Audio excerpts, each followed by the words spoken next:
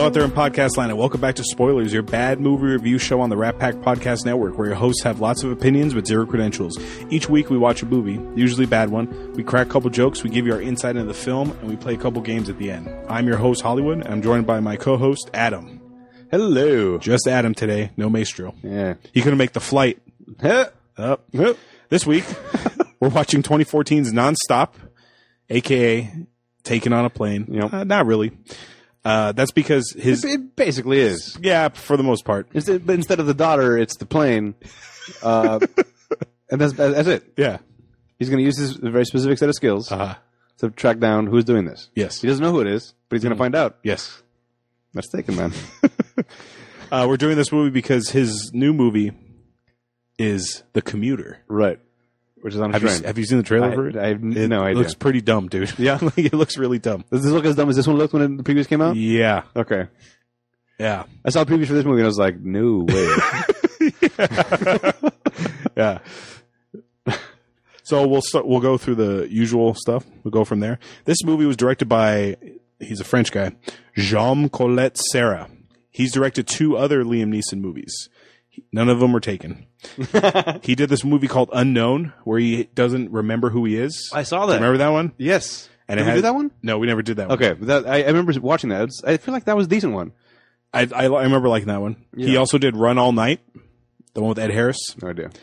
He also did you ever watch Orphan? Nope. Where this little girl is adopted, but there's like a twist on who the little girl is? No. Okay. That one's good. And he did The Shallows, the one where not Liv Tyler, what the fuck's her name? Blake Lively fights a shark. Okay. That was like that was all right. Yeah. Okay. This movie stars Liam Neeson, Julianne Moore, Scoot McNairy, Michelle Dockery, Nate Parker, and Corey Stoll. Let me do a brief synopsis. We'll go from there. An air marshal springs into action during a transatlantic flight after receiving a series of text messages demanding $150 million into an offshore account, or someone will die every 20 minutes. I ask this every week, Adam. Have you ever seen this before? Absolutely not. I have never seen this either. This was the first time I ever saw this movie. Yep. Actively avoided it. Yeah. This is more like it. Mm-hmm. I was like you. I saw the trailer and I'm like, hard pass. Yep, that's a hard pass. So what what was it that made you not interested in this movie? It looked like the same thing. As I saw Taken. I remember liking Taken. Yes. Taken 2. Taken's great. Yeah, and then but then it gets ridiculous after that. Taken 2 is like, all right, we got it. Now we're going to take the wife, and now I'm going to take myself. That was the third one. What? He's the one. Not he like, and not so much he gets taken. It's just like he opens himself up as a like, come and get me, come here, I'm here. Yeah. That's pretty much what that was. Okay. I after 2, I didn't want to watch it anymore. Yeah, they got really dumb after that. Yeah. So it just seemed like it was going that direction. Mm-hmm. Like, hey, Taken did great, so let's try that in different ways. And I know I don't want to. Yeah, I didn't want to. Yeah. I got enough Taken.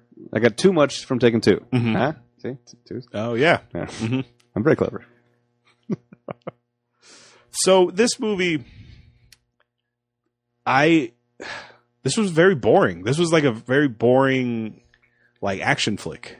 It wasn't, in my eyes, an action flick should either be good, like John Wick, or should be like ridiculous, like the Schwarzenegger 80s movie. Like, Right. Okay. I felt like this was trying to be too smart, too clever, see what we're doing here? Okay. Interestingly enough, I ended up enjoying this movie. Okay. It was. I thought it was okay. I didn't hate it. It checked all the boxes. It set up the world. It followed rules of the world, and the things that were happening. I remember thinking, like, "Oh, that was smart. Oh, that's smart too. Hey, look at that. This is good planning. This is good planning. Whoever did this, smart guy.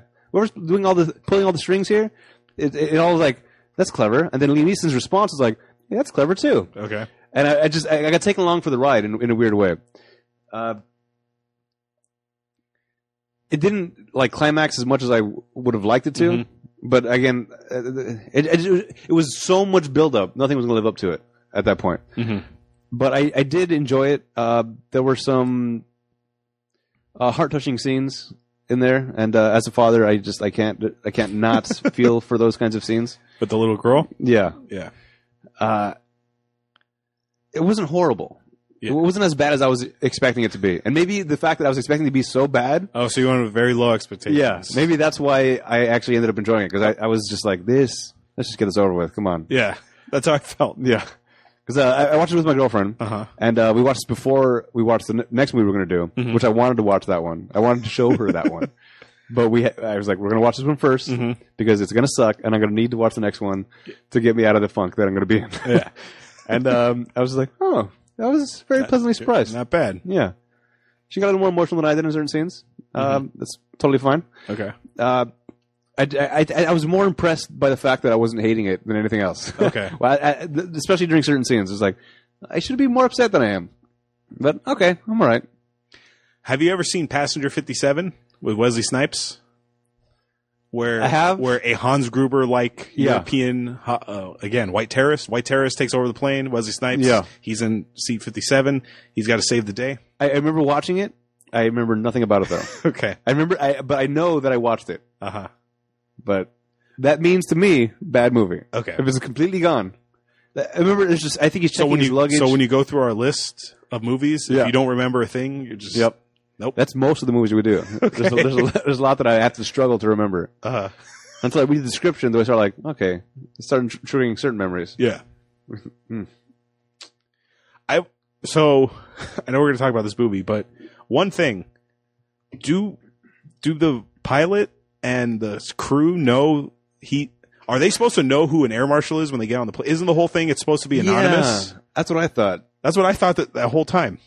But I guess it makes sense that they know. But then again, if they do know, they could tip somebody off. Exactly. And that defeats the purpose. Yes. Oh, no. It could be a compromise. It's a big hole right off the bat. Damn it. Yeah. I didn't think about that. Because later, there's a scene in the movie where the pilot tells him, hey, that account is your account in your name. Yeah. And they're just, his arms crossed. They're talking like they're old pals. I'm like, I don't Do you believe that's me? Do you know? Yeah. Look at me. Look at me. You know me. Come on. Hey, come on. Hey, right here. Look at me. Look at me. We're cool, right? We're cool? It's like they're old buddies. It's like, what? Yeah. How long has he been air marshaling? But they shouldn't. I don't know, dude. I just feel like you shouldn't know who that is. I guess there's a possibility that he's just such a frequent traveler that maybe he's just on their plane a lot. Maybe they're buddy-buddy outside of the whole air marshal thing. Well, the reason I bring this up, there's a movie with Jodie Foster called Flight Plan. Did you ever watch that? Yes. And in there, the guy who turns out to be the bad guy, he says he's an air marshal. So he so the pilot comes out, he's like, what's happening? So the captain comes out, he goes like, what's happening? And then he shows his badge, Captain, I'm the air marshal assigned to this flight. And he goes, oh, he seemed surprised in that movie. Wasn't that Stark? Stark was in that movie. 006. Trevelyan. Oh yeah, he's the Bean. Ned Stark. Sean Bean. Yeah, Ned Stark. All I gotta say is Ned Stark. Dude. Ned Stark. I forgot the first name. Yeah, Sean Bean. Yeah, he's the pilot of the airplane. Yeah. So he comes out and he's like, "Oh, okay. Well, what do we do?" And then it goes from there. Yeah. But this one, he's like, "Listen, Bill, I my hands are tied here. I got to get your gun from you." Yeah. That is weird. I hadn't thought about that. Damn it. Well, so much for the whole thing being witty and everything. Did I ruin it for you? Yeah. That's fine. That's fine. I'll bypass that for the sake of the movie, I guess, for now. But yeah, so it starts off with he's on the ground. Mm-hmm. There's some guy trying to talk to him, which comes in later. He's an alcoholic because he's pouring booze into his coffee. Yeah. And he goes, or he's just Irish. I mean, I like that they address his Irishness. Yeah, let's call it name calling. It's he's Irish. Let's not label anything. Yeah, he's so the screeners know he's an air marshal, right? Yeah, because he gets the gun on board. Yeah. Okay, TSA. That makes sense that they know because he has to get a weapon on board. That makes sense. But they shouldn't know that it's him. Like, oh hey, it's the air marshal guy. It should be like, ID please. Run through the system. Boop, boop, boop. Air marshal. Mm-hmm. Oh, okay. Yeah. It's just instantly that when he does that X-ray, body scan X-ray, the guy's just like, he's good. Yeah. Send him through. So was the gun on him? Yes, it was. Because I remember that the TSA guy was looking at him like, he's good. Like it was very suspicious. Like, yeah, you're fine. Yeah. If I was in line to be like, I don't think he's fine. The way they were looking at each other, it was kind of like Yeah. Mm-hmm. Yep. You know the plan? Right. Meet back here at 500 hours, and we blow up the airport type of thing. Like, I'd be very worried about that. I would say something because I saw something. Yeah.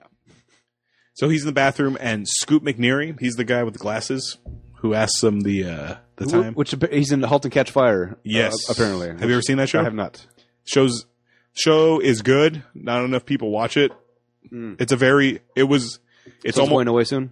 No, it's going to be on for a while. It's that good where it will stay on, but not enough people are watching it. Okay. It's similar to The Wire when The Wire was out. Like The Wire was good, but just nobody watched it. Okay. And it just kept going. Have you seen Scorpion? No, but that's the Robert Patrick, right? Yeah. And how about Mr. Robot? Yes, I love Mr. Okay. Robot. Compared to that, is it the same kind of? Because it's a techie show, right? No, the *Halt and Catch Fire* takes place in the 80s, and it's about these guys. They buy an IBM computer and they reverse engineer it.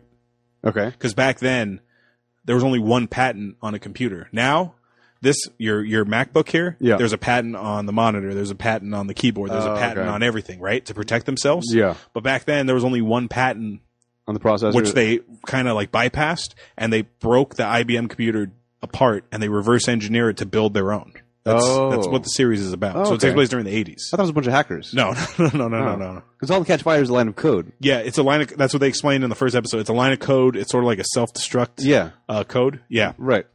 So it's, yeah, it's about them reverse engineering the first computer. That's not as exciting as I thought it was going to be. No.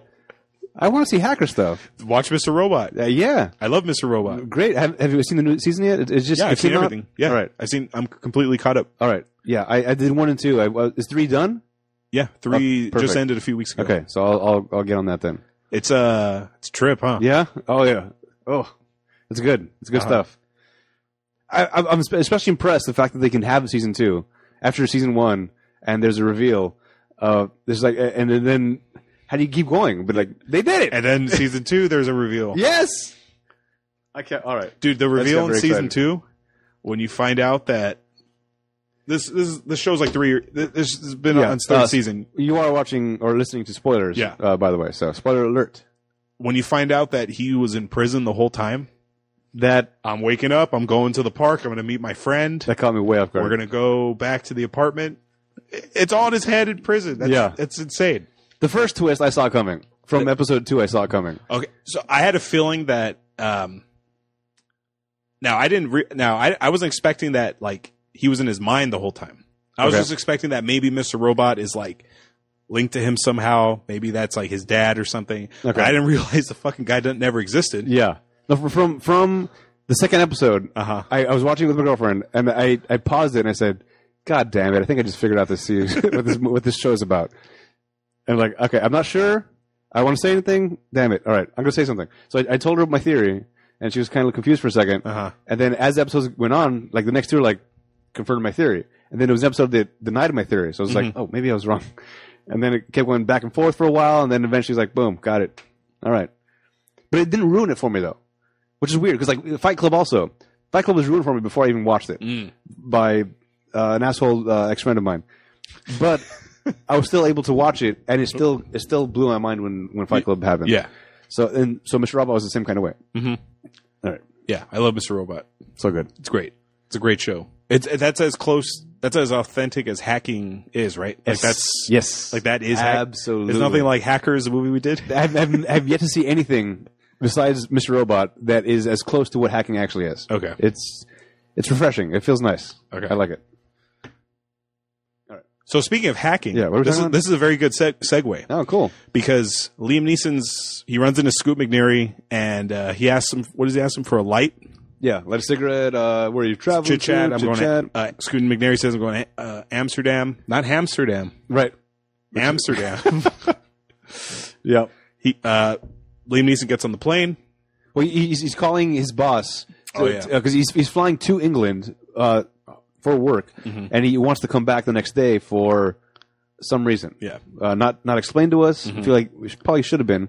We just know that he's pissed. Like, no, I can't be there for 3 days. You got to get me back tomorrow. Or if you don't, I'm just going to do what I have to do.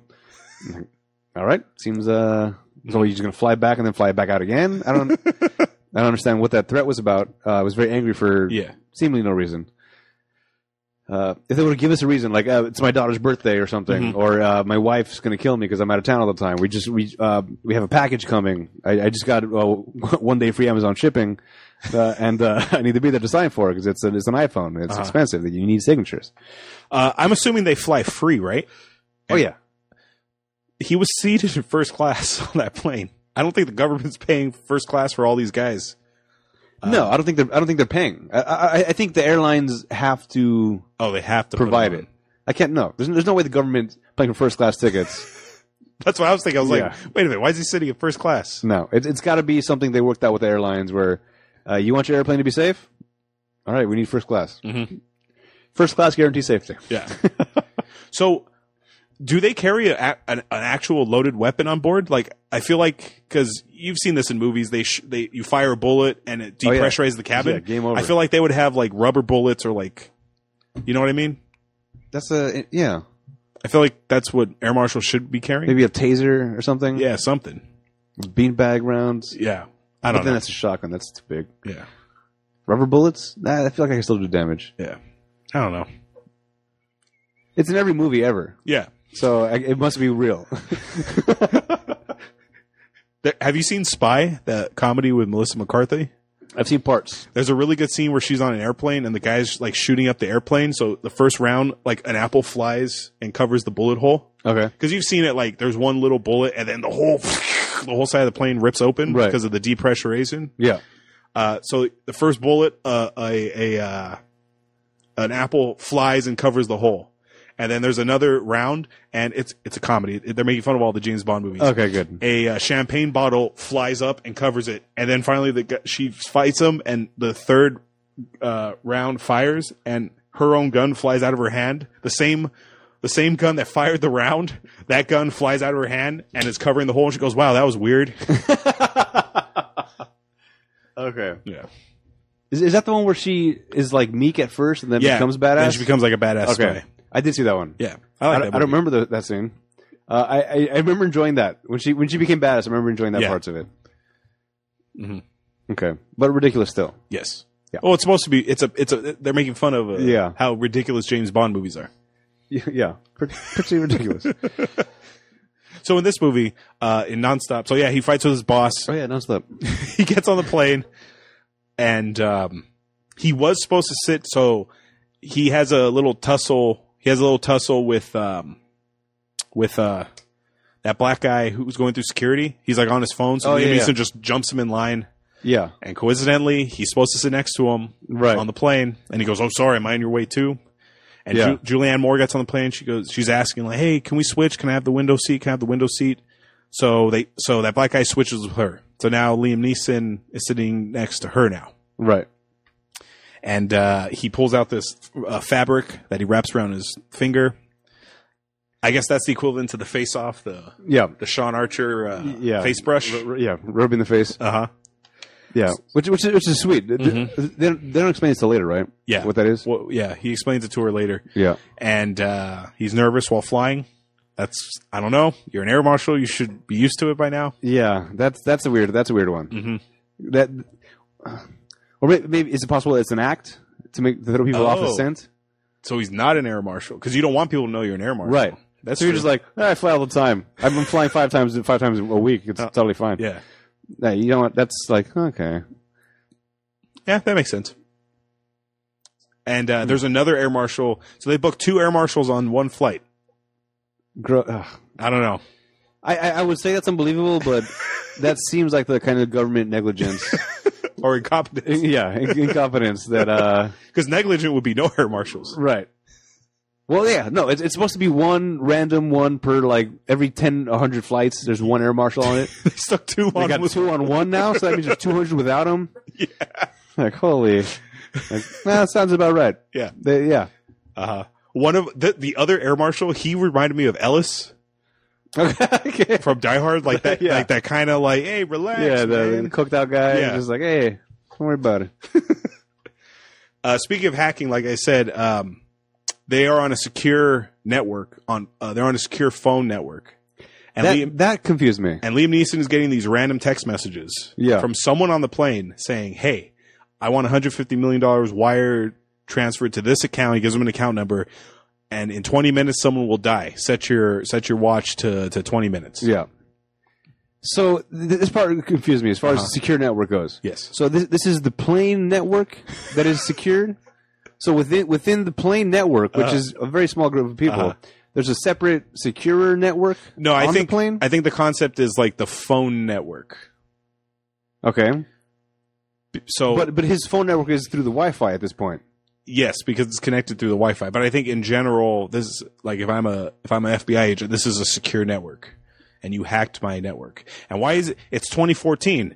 Who the fuck still has a phone like that with the keyboard? Yeah. Where's your all touch? The slide away. What kind of phone is that? What was that called? It's like a switch or something? I don't know.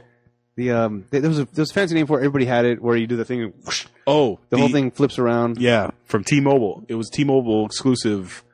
Yeah, everyone was all about this for a while, and I don't like it. What was it called? Sidekick. There it is. Sidekick. Except this doesn't do the. Yeah. I don't know. It's keyboards. Yeah. The non-touchscreen. I don't understand.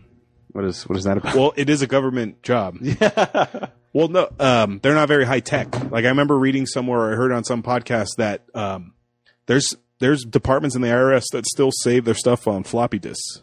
No. Yes. Well, that might be a secure thing. Wait, floppy disk though? Yeah. No. Yeah, there's some departments in the IRS, they save their work on floppy disks still. So the government isn't always up to date with the newest technology. I can't believe floppy. Maybe the 3.5 discs, but not a floppy. That's what I read. Oh no. That's pretty much the ultimate secure thing then, right? Yeah, but you can't save shit on that. I know. What the? Yeah, at least who knows how true that is? At least the 3.5, well, whatever you call those damn other ones. There's the smaller ones that are thicker. Yeah, that stores more. That's at least 1 megabyte, which is enough for a document or two, a couple documents these days. But those other ones, it's like 300 kilobytes. I feel like, or maybe I'm wrong. Maybe it's not a floppy. Maybe they're still on DOS. It's something where or tape. They're very. I think that might be it. Okay, it might be tape, and they're using DOS still. Okay, I think that's more believable. Tape, I believe. DOS, I don't. I can't. There's no way. What are they on Abacus? Command. Lotus 1 2 3. Command. Enter. Yes. A CD. To go to the. Okay. Wow. Real quick, I'm sure. I don't know if I asked this on our hackers episode. So since you've seen Mr. Robot now, yeah, I've always wondered this about hacking. Yeah. So Elliot, when he hacks, like let's say when he hacked the network on the prison to get that guy out, remember he helped that guy escape. Yeah. He's putting in stuff like C colon random numbers, random letters, enter. Where is he getting? Where is he getting this from to type? Like, how does he know how to type like random letter? They're not random letters or anything. The first thing you do is you type in a command, like a sudo command or something that will gain you certain permissions to do certain things. And then from that point, there's a series of letters. I don't think numbers so much to activate different parts of the same command. Like run this command with this parameter. The numbers are probably like IP addresses or different types of subsections of data and whatnot. That's all legit type of stuff. I can't do that stuff. I know basic coding, but I do know enough coding to know that the stuff that was happening there, it could make sense. It would make sense to somebody that knows more than I do. Okay.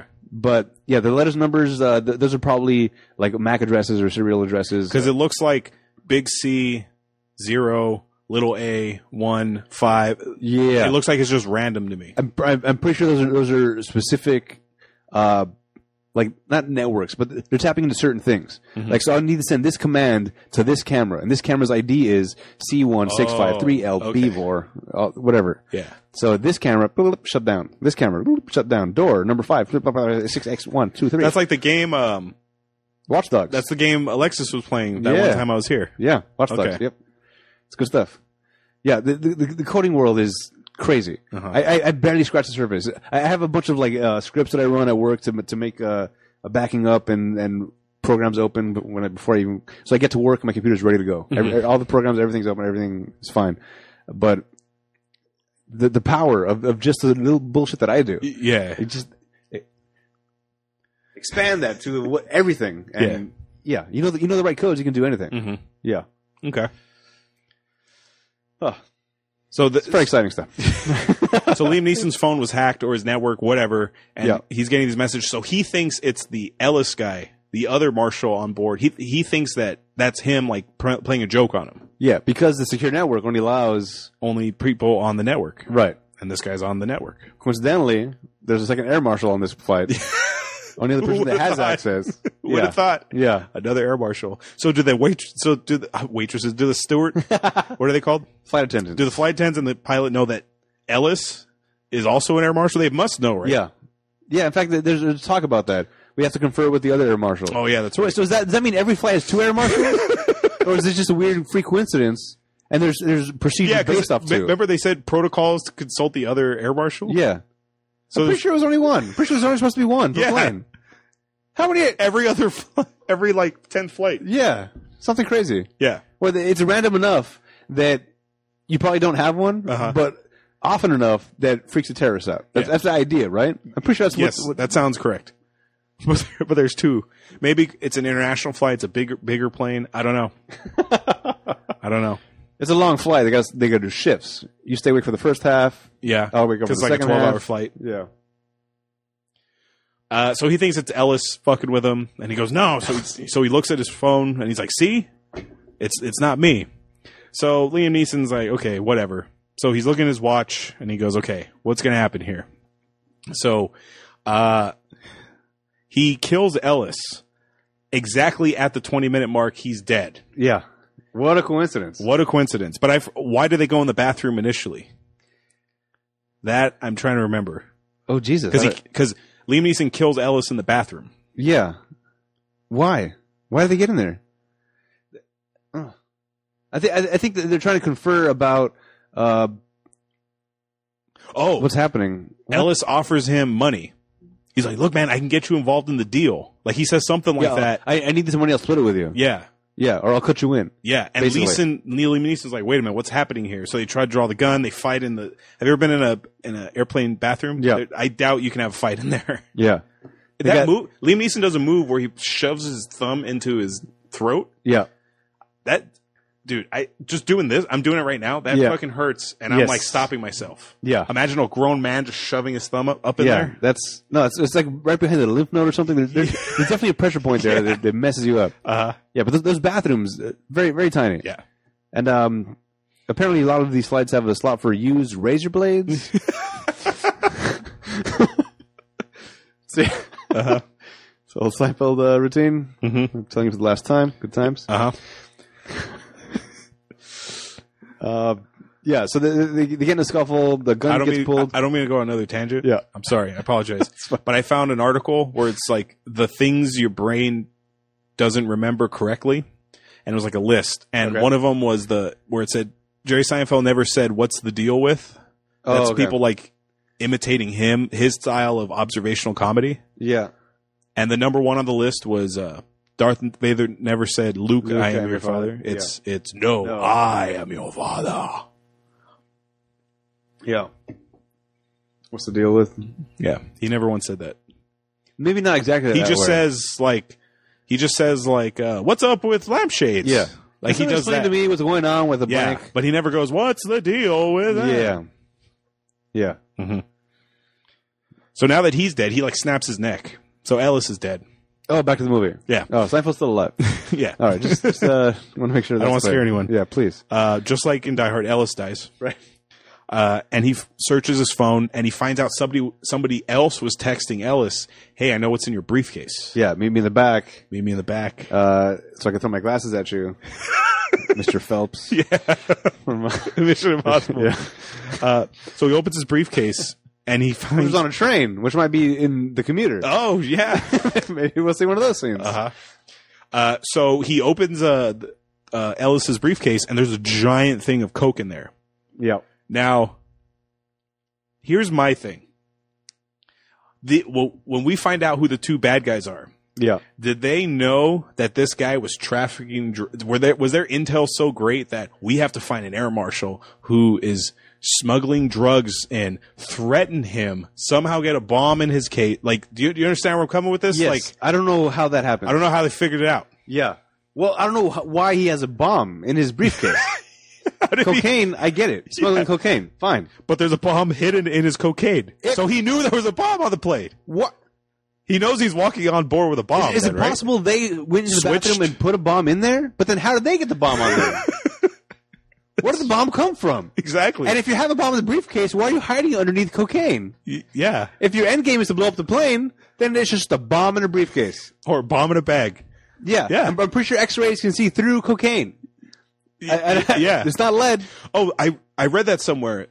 They don't really care about drugs anymore. They're just looking for knives and guns and bombs. Fantastic. If they see like a little thing of like whatever, they're just like, send it through. Oh, what is it? What is that? Hair dryer with a scope on it? Bowling ball with a wick? We'll send it through. Some sort of bowling ball candle? That's fine. That's fine. Keep it moving. That's another Seinfeld bit. Yeah, so he knew he was carrying a bomb in his briefcase. Yeah, so the TSA knew this. Because they did the whole same thing, like, he's got a gun, fine, okay, standard air marshal procedure. Cocaine with bomb inside of it, standard air marshal procedure. Send it through. That's fine. Yeah, I just thought that, how did he get, so he either knew he had a bomb in there. Yeah. Or where'd the bomb come from? Where did the bomb come from? The cocaine going through the TSAs, fine. When the scanner comes in, it's a bag of what? There's no metal there. Yeah. So it doesn't show up as probably as well in the X-ray machines. Uh-huh. So fine, cocaine, slide it right on in. A bomb behind the cocaine, that's going to set off alarms. Yeah. Not in this world. Did you ever see In the Line of Fire, that Clint Eastwood movie? I did. I think I started to watch it. He's like a Secret Service? Secret Service agent. Running next to the limo? Yeah. That's the cover, at least. So, John Malkovich is threatening the president. And he's threatening that he's going to kill him. So John Malkovich dressed as a priest.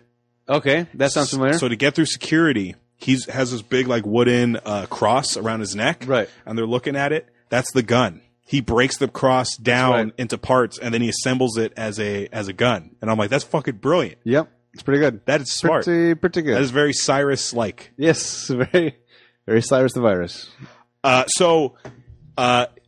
He calls. This is the scene where he tells the pilot and the one main stewardess chick, like, "Hey, here's what's happening. I got this threat. What do we do?" Well, look, they tell him first, and they're like, "Well, can we substantiate it?" Like, no, we can't. There's no way. We don't know if it's happening or not. Yeah. So we got 20 minutes. We're going to find out, right? Okay, let's find out. Then he goes, scuffle, bathroom, kills the guy, comes back out. So it's been 20 minutes. Anything happen? And he lies and he goes, "No, I don't know. No, everything's fine. Nothing. Doesn't tell anybody that there's a dead man in the bathroom. So no one walked into that bathroom. Don't check the bathroom, but everything's fine. Somebody's been there for a long time. It's just, I don't know. Yeah. Do not go in there. Woo! Ace Ventura. Mm-hmm. So he calls TSA. Oh, I researched this. Air marshals are under TSA. Okay. Oh, okay. They're a branch of the... I assume they were like their own thing. Yeah. But they just fall under TSA. Huh. So he calls... Wait, so it's not government? TSA is a government agency. I thought it was like a union type of separate... No, it's a government agency. Oh, okay. Yeah. Oh, well, I guess that makes sense. So is DMV, right? Yeah, that's a government agency. Same assholes. All right. So, his normal supervisor who he was fighting on the phone isn't there, so he has to deal with this guy who's on the phone. And they're like, "Listen, Marks," whatever his name is, Bill. "Listen, Bill, we ran the account. It's registered under your name." Yeah. And he's like, "No, that's not possible." That was the whole thing at the beginning. When he first alerts the pilot and everything, like, we got this information. Here's the account number. We're going to trace. I want the passenger manifest. I want all these things. Mm-hmm. We're gonna solve this thing. And they're like, whoa, Bill. The account's under your name. Yeah. Oh, what? Mm-hmm. That can't be. Which, if it was him, would be smart. Yeah. Because, first of all, investigate this. Mm-hmm. All right. It's me? Nope, can't be. If it was me, would I have told you to investigate this? Yeah, that's true. How dumb do you think I am? So, he gains favor with the stewardess, at least. Mm-hmm. Flight attendant. Excuse me. Well, it seems like they've known each other before. Yeah, they go way back. Yeah. Just like the pilot, too. Mm-hmm. So, they're old putty. They're old pals. They all go to the same TSA parties, apparently. And So now he has to reset his watch for the new 20 minutes. now that he killed the guy. Can you run a background check? Oh, it'll take about 30 minutes. Yeah. We don't got 30 minutes. We got 20. Yeah. But nobody died, so it's fine, right? Oh, yeah. Sure. Let's go with that. We'll go with that. So the next person who dies at the next 20-minute mark is the pilot, Yes. which we don't know how. Yep. The pilot is just he's been poisoned or he had a heart attack. We Right. don't know what's happening. Well, he has been poisoned, but we don't find that out until later on. Right. So he's like, he has a heart attack. Right. So now the co-pilot is flying the plane, and he believes that he's still innocent. The co-pilot, Yeah. that snooty little British guy. Yep. So he fucking his plan is to get the head flight attendant and Julianne Moore, because when all this started, she was sitting next to him, so he knows for a fact that it's not her. Yeah, she can't be texting. She can't be texting because Right. she's next to him the whole time. So, Unless there are apps that let you schedule text messages. yes, So you could very easily, from right next to you, text, delay 2 minutes, put the phone down. Oh, so tell me, why do you fly? Yeah. Yep. Boom. Oh, it wasn't me. You see my hand. The whole time you're having a conversation, you put your hands in front of their face. Bing! Oh, it couldn't have been me. Yeah. I thought it was going to be her for a while. You thought that was going to be the twist? I thought, yeah. She was involved somehow? Yeah. Well, she's not. Yeah. So, which I'm glad she wasn't, because I thought she was. Yeah. And if that would have been true, then bad writing. Yeah.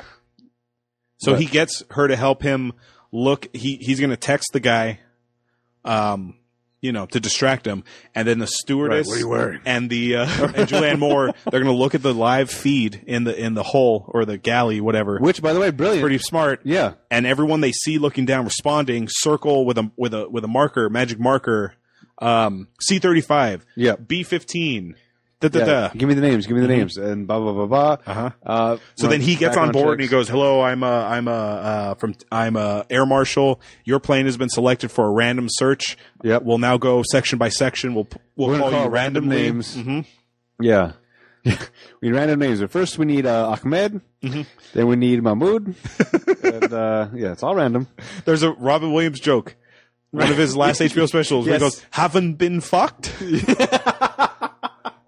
Aking right. been laid. Judy Smith. It's Weapons of Self-Destruction, I think was what it was called. No, it was the one before that, I think. Okay. It happened It came out our senior year in high school. Okay. Yeah. I think that's the one with the whole. Oh, yeah. Yeah, it is that one. Okay. That's the Robin Williams one. Oh, by the way, speaking of Mr. Robot, the Muslim doctor, he's in Mr. Robot. Oh, is that right? He is he's the corrupt FBI agent who is, the chick FBI agent? Yeah. You know her boss? Yeah. You know how he works for the Dark Army? Yeah. That's him. Okay. That's him, dude. Oh. Yeah. Interesting. Yeah. Man, it's been so long since I saw the Dr. Robot. All right. Yeah. Oh, I didn't know it either because I was just looking through the cast. Like, he kind of looks familiar, and I clicked on it and it said Mr. Robot, and I'm like, who the fuck is he in Mr. Robot? So then I looked up like Mr. Robot, and I'm like, holy shit, he's the rat. He's the fucking FBI agent who's the rat. okay. Oh, that FBI agent chick, the one with the kind of reddish hair. Yeah. Her mom is Meryl Streep. That's Meryl Streep's daughter. Wow. Yeah. All right. Mhm. Well, that worked out. So they're doing so back to the movie. They're doing random searches, and everyone's kind of going around the cabin, kind of like chit chatting. Yeah. And then the black guy who was in his way, he's talking to Julianne Moore, and she finds out that he's like a tech guy wwho works with phones. He can develop like apps and programs and stuff. Maybe he can help you somehow. Right. And he goes, I need to set what is the thing? I need to send something. Let's say a phone is on vibrate. It's on silent. I need to make it not silent and ring. Can you do that? Yeah, totally. Yeah. I can send a picture, MMS, and then that has a code inside of it. Not sure if this part was a little shaky. This is a little iffy. Yeah. Yeah. I don't think viruses work that way. Yeah. Otherwise, everybody would be getting random messages all day, every day, from all these phishing places. Well, maybe because he hasn't invented it yet. Because his whole cover is I'm a guy flying to England because I have a job interview and I want to show him this new program and blah, blah, blah, blah, blah. Yeah, but I'm going to help you, stranger, with my patented technology. Even though we kind of have beef. Yeah, right. Earlier in the movie. Now that you're an air marshal, okay, that's fine. Let me give you my my IP, and then you can do whatever you want with it. Yeah. No. So as he's going through the random things, he gets Scoot McNairy and he goes, "What are you doing here? You told me you were going to Amsterdam." He goes, "Oh, some guy paid me $20 to tell you that." Oh, it's a connecting flight through England. So he's going through everybody. He finds that guy. Some guy paid me. Is he here? I don't know. He's right here. Look around. Is he here? And he duct tape. What is he? He like duct tapes his hands, right? Is it because he doesn't have cuffs? Right. Or is it a zip tie or something? Yeah. He zip ties his hands. Yeah. So he's like dragging him through the fucking aisle by aisle by aisle. Yeah. And the black guy says, it takes about a half hour to do this program. And he looks at his watch. There's like 8 minutes to go. He goes, "You got to make it faster." So while he's working on that, he runs into Scoot McNairy. He's running him through aisle by aisle. And he's like, "Find the man who paid you to do that." And he's like, "I don't know what he looked like." Yeah, over there. I think he's there. Please. Oh, God. Oh, please. He's one of them, aren't you? And he's like, "Oh, he's over there." Drags him across the aisle. He drags him through an aisle to get to him. And, oh, no, sorry. That was not the guy. My bad. All right. Banker. Banker. So now he's like, "All right, well, you're still a suspect. You stay over there." And no, we're waiting for the text to go through. And it goes through, starts ringing. Whoa! On this random guy. Yeah. This, what did he say? Was he a banker? Yeah, he was. He was a banker. Uh-huh. And he's denying, "No, it's not me. I swear." Yeah, I've never seen that phone before in my life. My phone's over here. Yeah. That's not my phone. My phone's here. Yeah. Like, all right, well, and then he dies. Yeah, how does it? He just like falls over. He's like, "Oh, that's right, that's right." Like the pilot. Yeah. And at this point, he already searched the terrorist guy. The guy that everybody wants to be a terrorist, basically. Well, no, the cop. It was like the New York cop. Oh yeah, Corey Stoll. He was. Did you watch Ant-Man? Yeah, he's the Yellow Jacket. Right. He looks a lot like Bruce Willis's son from Die Hard 5. From the Russian one. Yeah. He was also one of the in the I Frankenstein. He was one of the lead angels. Yes, he was. Yeah. It looks like I don't think it's the same guy, but they look very similar. What is his name? He's Captain Boomerang in Suicide Squad. Is he? Yeah. What? The son from Jai Courtney?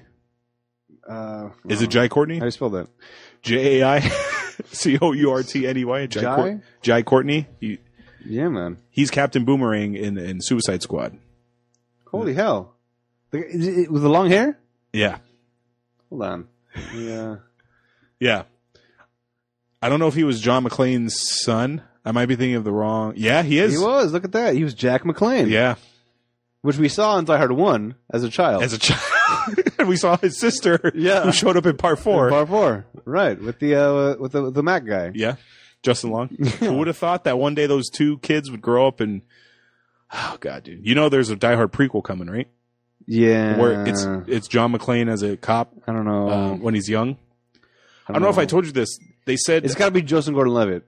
Only person that can play a young Bruce Willis. Well, I found this out that Bruce Willis is still going to be in this movie, but it's going to take place in 2 different timelines. It's not like Looper. Oh. So it's like I'm assuming that he's going to fight some terrorist somewhere as old John McClane, and he'll be like, "Oh man, this takes me back to those days," and they'll show him as a young cop, and I have a feeling I don't like it. Whoever he stopped as the young cop came back. Oh. I'm going to get you, McClane.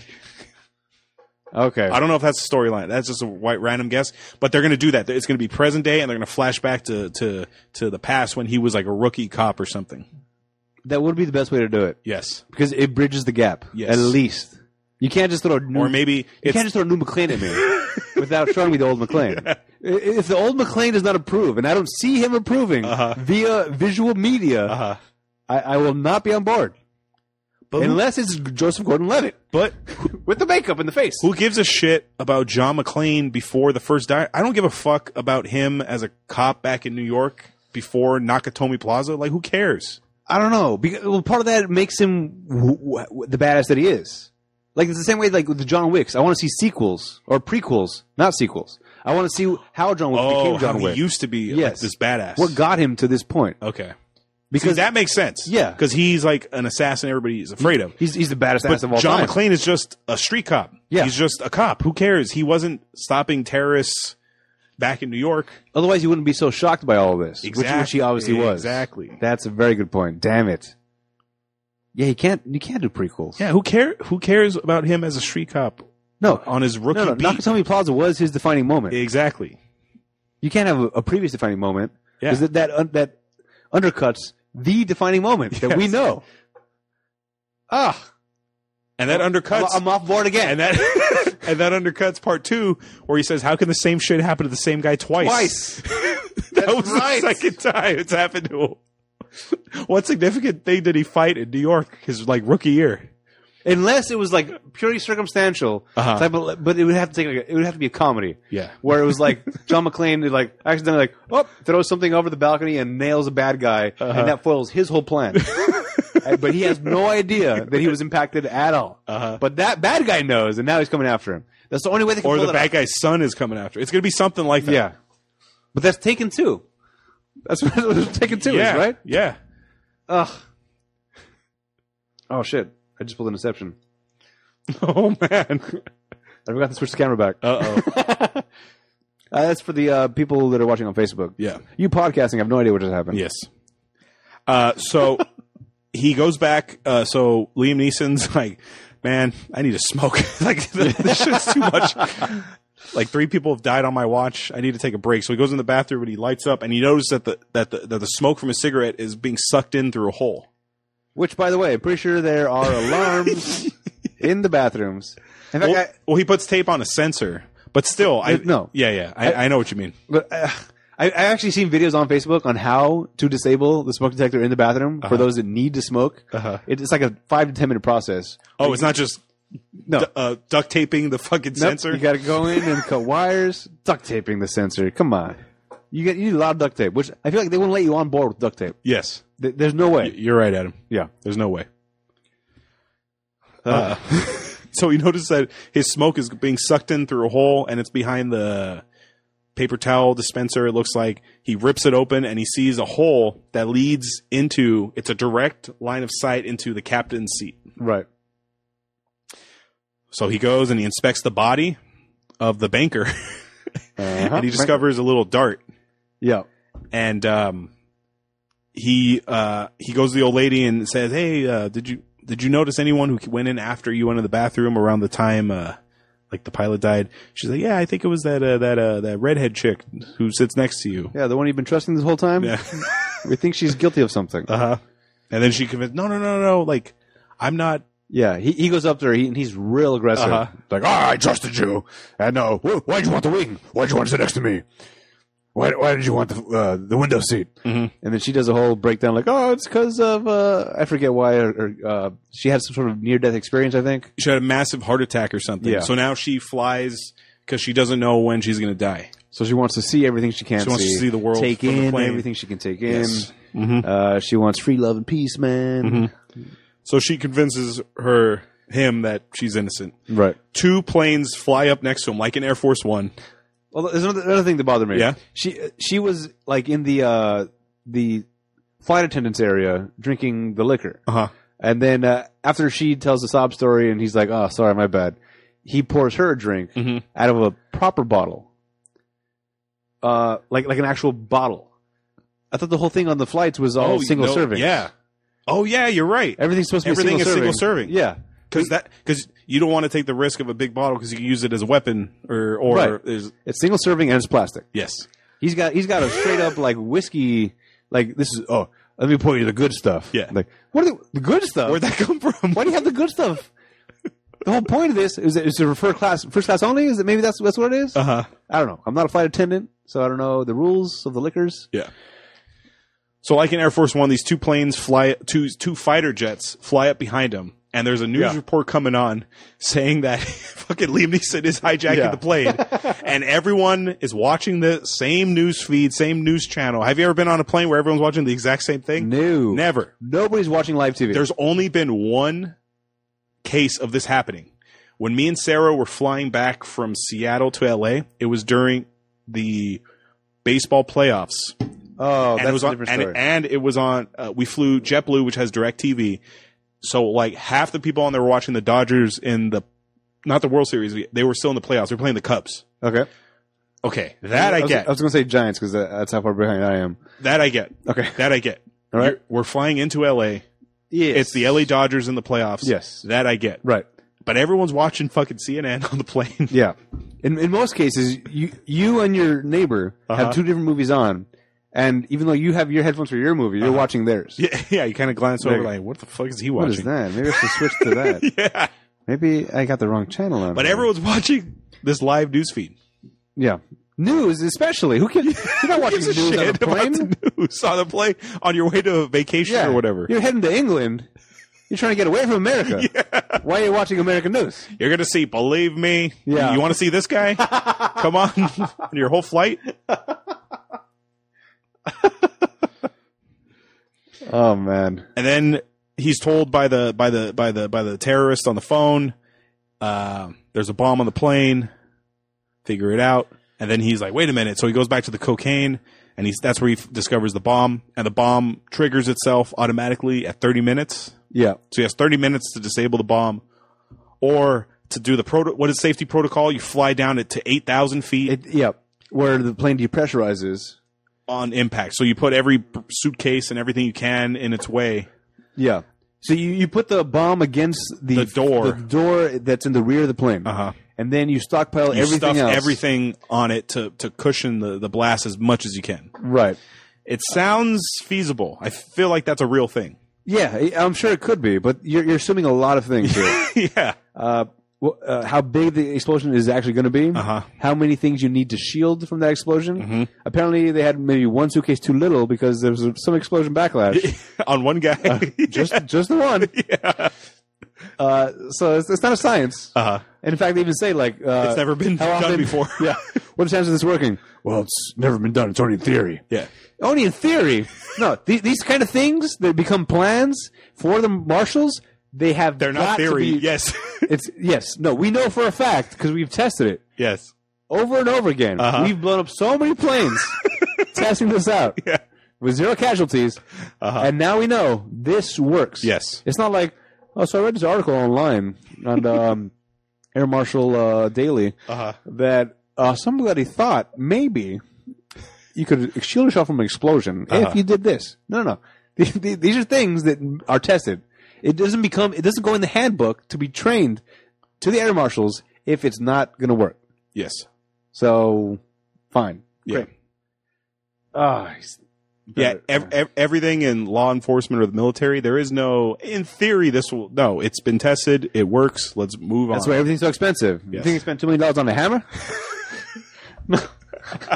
Independence Day. Yes. Or remember in Armageddon when Bruce Willis sees that NASA ripped off his armadillo? Yeah. And he's going through it and he goes, what does this cost? $50,000? And it's like some wrench. Yeah. It's a giant wrench. That's right. Oh man. So when he discovers there's a bomb, the passengers turn on him. It's Corey Stoll, the cop. Yeah, well, because they all saw the news article. They all saw the news. They're like, we got to take this guy out. Right. It's him, Dr. Dre.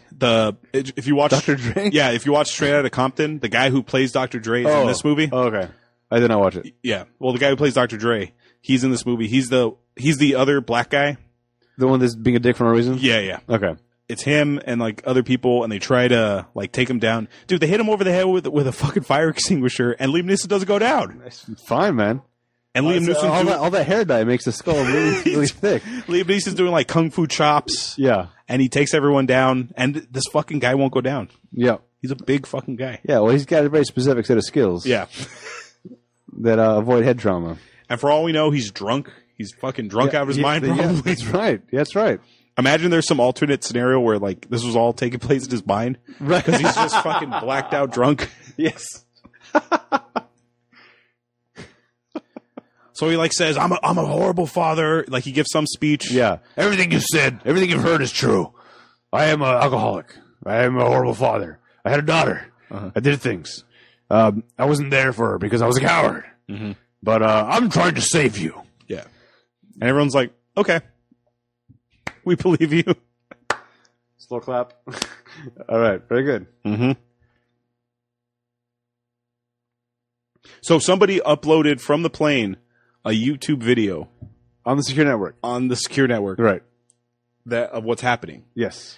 And he goes to the kid and he goes, "Give me your phone." And he sees that that Scoot McNairy, as he's dragging him through the plane, he notices that he puts the dart in the banker. Right.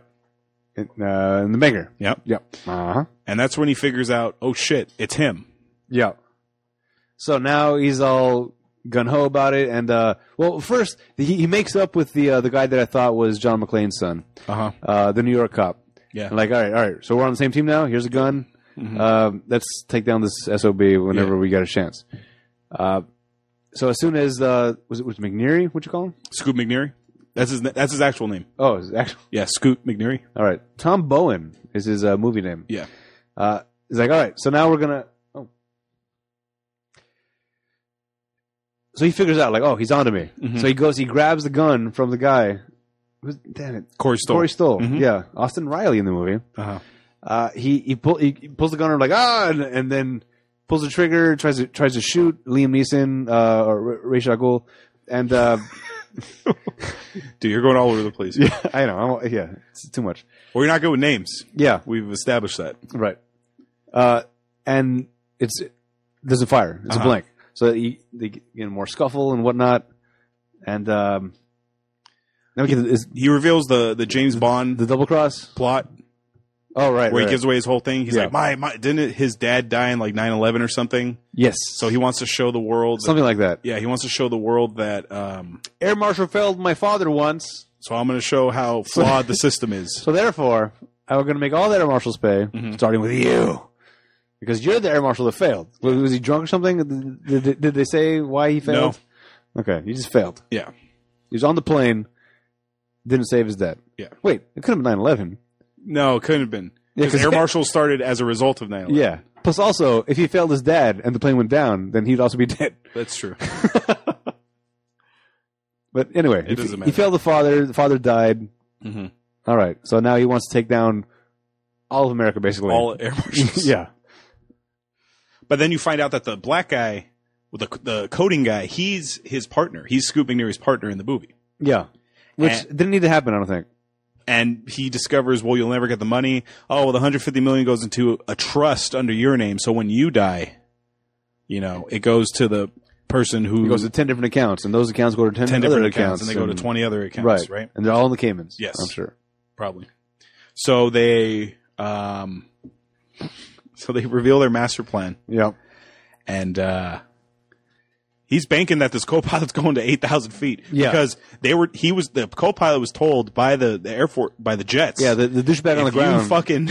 If you descend past where you are, we're going to blow you out of the sky. Right. Did they explain why that is again? It's because they're so close to city level that they'd have no... Okay. So if you blow a plane up in 20,000 feet, it's not going to affect the population below? I think they're gambling that it's... The pieces will maybe fly out or burn out. It won't be as big of an impact. I don't know. It doesn't make sense. I don't get it. Yeah.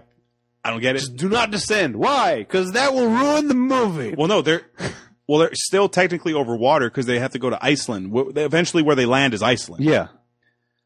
So I'm guessing they're still over water. So what's the harm in descending then? I don't know. Maybe it's the intent that they're going to land. I don't know. It's a terrorist action to descend to 8,000 feet. If you're at 8,000 feet, you are a terrorist. We have to blow you up. I don't know. Was that John Cusack on the floor? Do not shoot that plane down. We got people on there. Those are my people.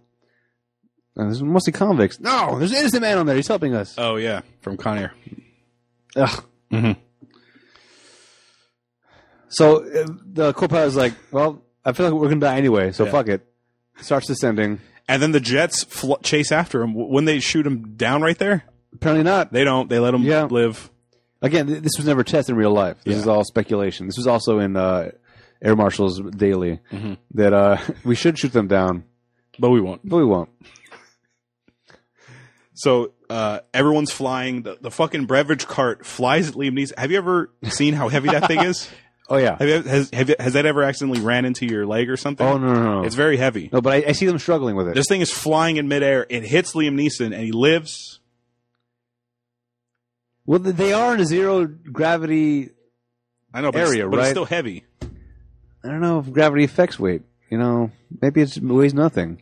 Again, all the hair dye to the skull, maybe it just makes it thicker. So the pilot's going down 8,500 feet, 8,400, and then once he starts leveling, then everyone goes back to where they were, but there's a gun in the air. So Liam Neeson, being the badass that he is, he grabs the gun, turns around, boom, shoots Scoot McNairy in the head. Right. Then he tells the black guy goes, I'm getting off this plane one way or another. Yeah. Meanwhile, first of all, he tried to talk the black guy into being a good guy. Yeah. And then he gets shot by McNairy. Yeah. Like, hey, that guy's a dick. We're all going to die. There's no way we're not going to die. So you can save all of us and screw this guy over. And he shoots him. So he should be dead. We think he's... Yeah, we think he's dead. Yeah. So the black guy comes up and he's like, I'm getting off this plane one way or another. And they had parachutes. Yeah. Okay. These guys, their plan is to escape by parachute. Wouldn't the authorities be like, look for the two guys stranded in water with parachutes? Maybe the jets that are following them, like, hey, what are those things? What is that? Was that? Did somebody just jump off that plane? Don't worry about it. No, it's like, terrorist situation on a plane. Either A, he's a hostage that escaped, we must rescue him. Or B, he's a terrorist who escaped. We need to apprehend him. Yeah. This is a flawed plan. Yes. Damn it. Everything up to this point I thought was clever. Now, talking about it out loud. Yeah. That was their plan? That was their plan. Because as the bomb keeps counting down, the black guy keeps telling them, 2 minutes until it goes off. We got to get out of here. And they bring out their parachutes. Yeah.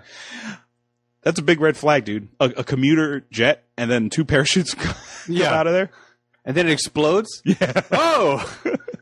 Best case scenario. When you flew, the only witnesses we have left are there. Yeah. Everyone else is dead. It exploded. We need to find them. So when you flew to China, did they give you your parachute before you took off? No. There's no parachutes. Yeah. In fact, it took me 10 hours into like a 14-hour flight to realize there was an outlet underneath my seat that I could have used to watch my goddamn movies on my computer the entire time. Damn, that sucks. Yeah. Because the thing in front of me showed outlets are here, but they're not there. We had that coming back from New York. Yeah. Me and Sarah. I was like, where the fuck are these goddamn outlets? And I had to like dig. Yeah, to find my outlet. It wasn't until I looked across and I saw somebody else like digging underneath their seat to pull out the charger. I'm like, there's been an outlet the entire time. I was so pissed. I had movies on my computer ready to watch, but I couldn't because my battery sucked. Yeah. What an outrage. I mean, it's the worst problem that anybody's ever had in their entire life. When they're flying to China and they can't watch a movie. I mean, good God. So so the black guy goes, I'm getting off this plane one way or another, and he has like a knife, and Liam Neeson's holding his parachute, and he goes, am I standing in your way? So they have some knife fight, right? And he takes him out. The same line has been used 4 times already between the same guys again. And then the bomb goes off, and they miss that one piece of luggage that would have prevented the bomb vaporizes the black guy. Yep. Tears off. The bomb explodes and goes 5 aisles, just far enough to get him. Yeah. And nobody else. Yeah. And good night. There's a giant hole in the plane, but they're depressurized, so the co-pilot has to land the plane. Everyone's like, hold on, they land. And then the cops show up, and they figure out that Liam Neeson wasn't the terrorist, it was these two. Yep. And the head stewardess tells the captain, all passengers accounted for are accounted for. Now, you had one vaporized. You had one probably sucked out of a plane. Yeah. You have one with his neck snapped in the bathroom. You got a dead pilot, and you got a dead banker. Those are 5 that are not accounted for. Nah. Well, technically... They are accounted for, but they're... Well, not one. One had to have been that. There was a couple... Yeah, one's out of the plane for sure. Yeah. One for sure is out of the plane. Yeah. Oh, the whole emotional scene was about the kid. Because Liam Neeson, apparently, the reason he's such a dickhole is because he lost his daughter. Mm-hmm. She was like 8 years old. Yeah, she had cancer or something, and he wouldn't go visit her because he was scared. Yeah, he didn't know how to deal with it. Right, but she also had a fear of flying, and that's where the ribbon comes in from earlier. He used to tie the ribbon around her hand and say, "This is a magical ribbon," which, by the way, is an effective tool as a parent to a child. Sure it is. Yeah. It's very effective. This thing has magical properties, and yeah, it's pretty much a placebo before they can take pills. Yes. Which effective.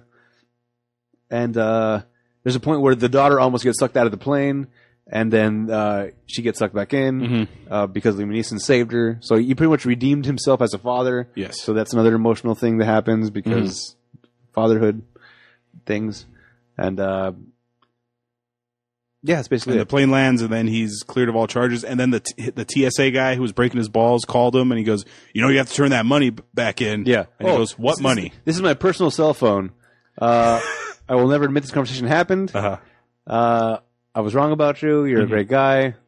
Don't quote me on that, basically. Yeah. And we're going to need that money back. Yeah. And then Liam Neeson goes, "What money?" And then the guy laughs like, "Ha." Oh, you're the Joker I always knew you to be for the entire time I've known you. And then click, and I'm like, did that money actually go through that account? Does he keep the money? No, it's got to go back. Yeah, I know. It was poor attempt to humor. Yeah. And then Julianne Moore and him kind of flirt, and you think that's going to be a thing, and then the movie ends. Yep. So talking about it more, you don't like it as much? No, it's much worse talking about it. This is the exact opposite of the producers. The producers I came in hating, by the end I was like, you know what? I was wrong about this movie. Yeah. You know what? Sea Salt, not so bad after all. Yeah. All right. This one, I came in like, I liked it more than I thought. Talking about it, no. What was better, Die Hard 2 or this one? Because they're both terrorists. Well, Die Hard 2, he's also in an airport, and he's also... Yeah. So it's not really... And then you don't really remember Passenger 57. Never mind. Forget I asked that. All right. I just thought that this was like boring. I thought they were trying to be too clever with what they were trying to do. I thought they were being clever. Oh, okay. Until we started talking about it and we started finding all the holes and everything. Smoking on the plane? Come on there, Marshall. I don't know. I just feel I was really bored watching this one. Okay. I was okay with it. I mean, don't get me wrong, it was fine. At the time. The first 20 minutes are really slow. Yeah. And then when the thing with Ellis, that picks it up a little, and then it gets slow again, and then the final I did showdown. like this more than Flight Plan. Flight Plan to me was... That was super slow. It was very slow and such a low payoff at the end. It was just like a wah, wah. Yeah. This, I don't know. It was more of a journey, but still not a good one, apparently. Well, that was our opinion of the movie. But like I said at the top of the show, we have lots of them, but we have 0 credentials. Now we're going to hear from people who actually have credentials, the critics. Do you want to hear good reviews or bad reviews? Let's start with bad. Okay. Todd McCarthy of Variety says, a jerry-rigged terror on a plane thriller with a premise so far-fetched as to create a degree of suspense over how the writers will wiggle out of the knot of their own making. I don't agree with that one. Okay. Carrie Darling of the Fort Worth Star-Telegram says, Nonstop is an efficiently made exercise in airplane claustrophobia that takes off well enough but then crash lands in the third act under the weight of its red herrings, improbability, and plot holes. Okay. More true now than we first started the podcast. Okay. And finally, Stephanie Zacharek of Village Voice says, nobody's demanding an action thriller plot that's 100% plausible, but is 55% too much to ask for?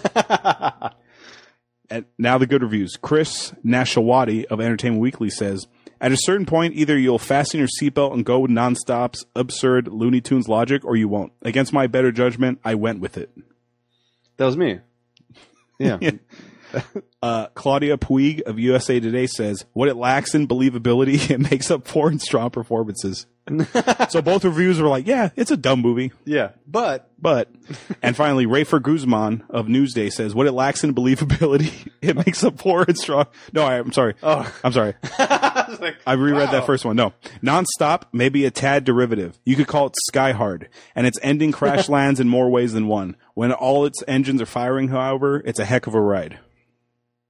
All right. Now it's time for the Rotten Tomatoes game. This is part of the show where I make Adam guess the score of the movie based on his Rotten Tomatoes score. For those of you unfamiliar with the scoring system, it's an average score from 0 to 100 amongst critics and the audience. 0 to 59 is rotten, 60 to 84 is fresh, and 85 and up is certified fresh. What would you like to guess first, the critics or the audience? Let's go with the audience first. Okay. I'm just going to say no. Big no. Well, because aside from the trailer... Which you weren't sold on. I haven't seen anything. I've never heard anything about it. You don't hear people talk about it? No. Yeah. Okay, so that's a bad sign off the bat. Watching it, I would have given it a higher rating until we started talking about it. So I'm going to go with a 24. From the audience? From the audience. 63. It is fresh with the audience. What? These are probably the taken Liam Neeson fans. No, everyone that rated this has actually been taken, and they're being held hostage. You need to rate this high... Or we're going to kill your family. Being held by the producers of this movie, right? Exactly. By the was it Bialystok and Bloom? All right, critics are not going to be that forgiving. No, these are the critics. Critics are going to be real bad. Mm-hmm. Because, like I said, I enjoyed it when I first came in. Because I don't know, low expectations probably. Mm-hmm. These critics are going to, for a living, they see these things, mm-hmm. and they're going to see the plot holes before we talk about it on a podcast. 63 that's throwing me off. I'll go 39. 59%. It is barely rotten on the fresh. It's right on that border. Huh. I don't see it, dude. I don't get it. Not that high. I don't know what they're saying that it makes it that high. Liam Neeson's got to be just. He's the it guy right now. He's the it guy. Yeah. He's the it action guy. All his movies come out in like the dump months. All these action-y movies. Shocking. Like Taken 2, Nonstop, The Commuter. It's all coming out January, February. But you know the dump month thing isn't really true anymore because Black Panther comes out in February. Now they're putting these big like comic book movies in these dump months. No, there's nothing else to watch. Might as well get them starting early. Deadpool was also February. Mm-hmm. That was Valentine's Day. Yeah, that was a good one. Yeah, so Black Panther, I'm not real excited about. It's a superhero movie for me, so I'm gonna pass. Actually, there is one superhero movie coming up that I am interested in. The New Mutants. Have you seen a trailer for that? No. It's an X-Men movie, and the director has said, you know how Logan was like sort of a Western movie? Yeah. This is a horror take on the X-Men universe. Oh. It's about a group of young teenagers who are developing their powers. Okay. And they're all in a mental hospital. Oh. And in the mental hospital, there's like some freaky shit going on, dude. So it's like an X-Men tale with a horror setting. Interesting. Yes, that one I'm on board. That's a reality, yes. for sure. And also, I'm intrigued as well. Yeah. Paul Giamatti wasn't in this. He's been in a lot of the movies we're doing, and since we love him, we decided to ask, what role would Giamatti have had in this movie? I could see him as being either of the pilots, the co-pilot or the main pilot. I could see him being the banker guy. I've never seen that phone. Yeah. You could be the banker. You could be Ellis. A sleazy drug mule. Yeah. Yeah. I'm going to go with that. the Ellis, the other air marshal. The other air marshal okay. Guy. That would make the most sense. Now it's time for. I see the panic on his face. Like, no, I gotta. I'll cut you in, man. Come on, yeah. you gotta come with me with this one. Come on. I can see that. Now it's time for trivia. This is the part of the show where I give out little bits of facts or info you may not know about the movie. From the moment Bill Marks, Liam Neeson, starts his announcement to the passengers and crew about phone inspections to the moment he duct tapes Tom Bowen, Scoot McNairy, the scenes all play out in one single take. I didn't notice that. All right. The set for the plane was built slightly larger than a standard commercial airliner to accommodate Liam Neeson's 6'4" height for filming. Wow. It's a big motherfucker. Yeah. No wonder the fire hydrant didn't take him down. And finally, Liam Neeson has frequently been cast as an American agent or soldier, but this is a rare film where his Irish accent, which Neeson uses in most of his films, is acknowledged and explained. Because they give the whole background. He's an Irish... yeah. He's an Irish citizen. He could be IRA for all we know. Finally. That's a complaint that is often made about Schwarzenegger. They never explain where the hell his accent comes from. Yes. Like in Jingle All the Way, he's like a mattress salesman in the Midwest, and he talks like that. There's gotta be a little bit of exposition for that at least. Mm-hmm. Yeah. Well, he just got here from so and so. Yeah. Fine. Oh, he's from New Orleans. Maybe that's his thing. Like in the Disaster Artist. Yeah. I saw it, by the way. I saw the Disaster Artist. Oh, nice. I enjoyed it. I did not like Franco's impression though. After hearing the book Disaster Artist by Greg Sestero. Yeah. Greg Sestero. Uh-huh. That voice is stuck in my head. It's like that's That's great. his impression. It's perfect. It was a perfect impression. And then Franco's is kind of like, I see what you're going for. Mm-hmm. Well, I don't know if you know this. James Franco won Best Actor in a Comedy Musical at the Golden Globes. Yeah? And he brought Tommy on stage. Did he? Yeah.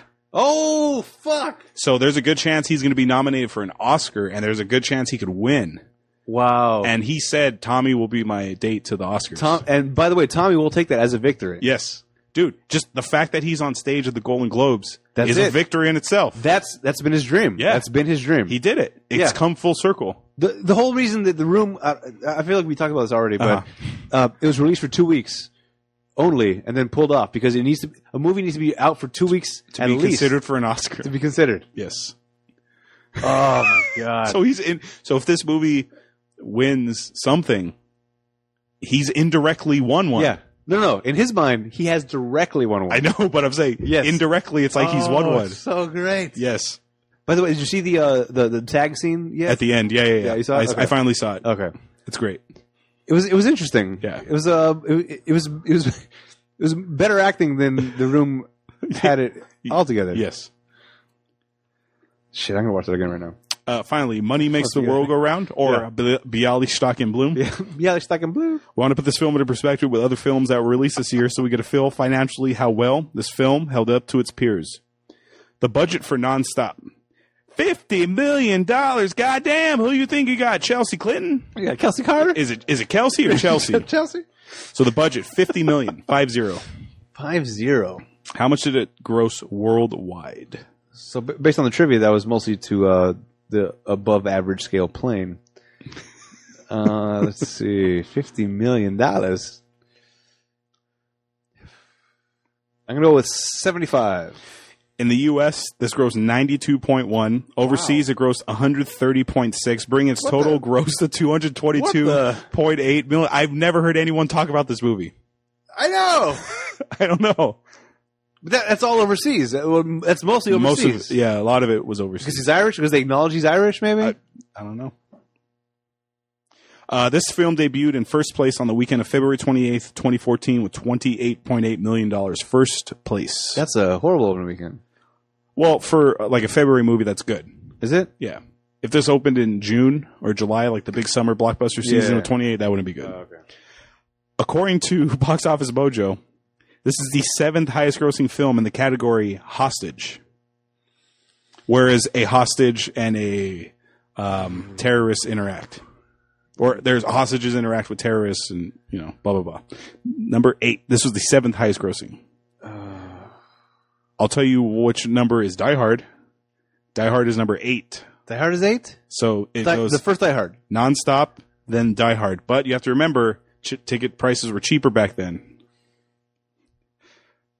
I don't know if you'll get number 1. When I tell you what number 1 is, I think you like this movie. Okay. You're not going to be upset that this is the number 1 movie in Hostage. Hostage. If I give you a hint, want a hint? Yeah. It also involves a plane. Being on a plane. Air Force One. Get off my plane. Okay. Yeah. By the way, where is Hostage on that list? Oh, I don't know. I'd have to look it up. Which is a Bruce Willis, Kevin Pollak movie. Yes. By the way, I also forgot to mention this.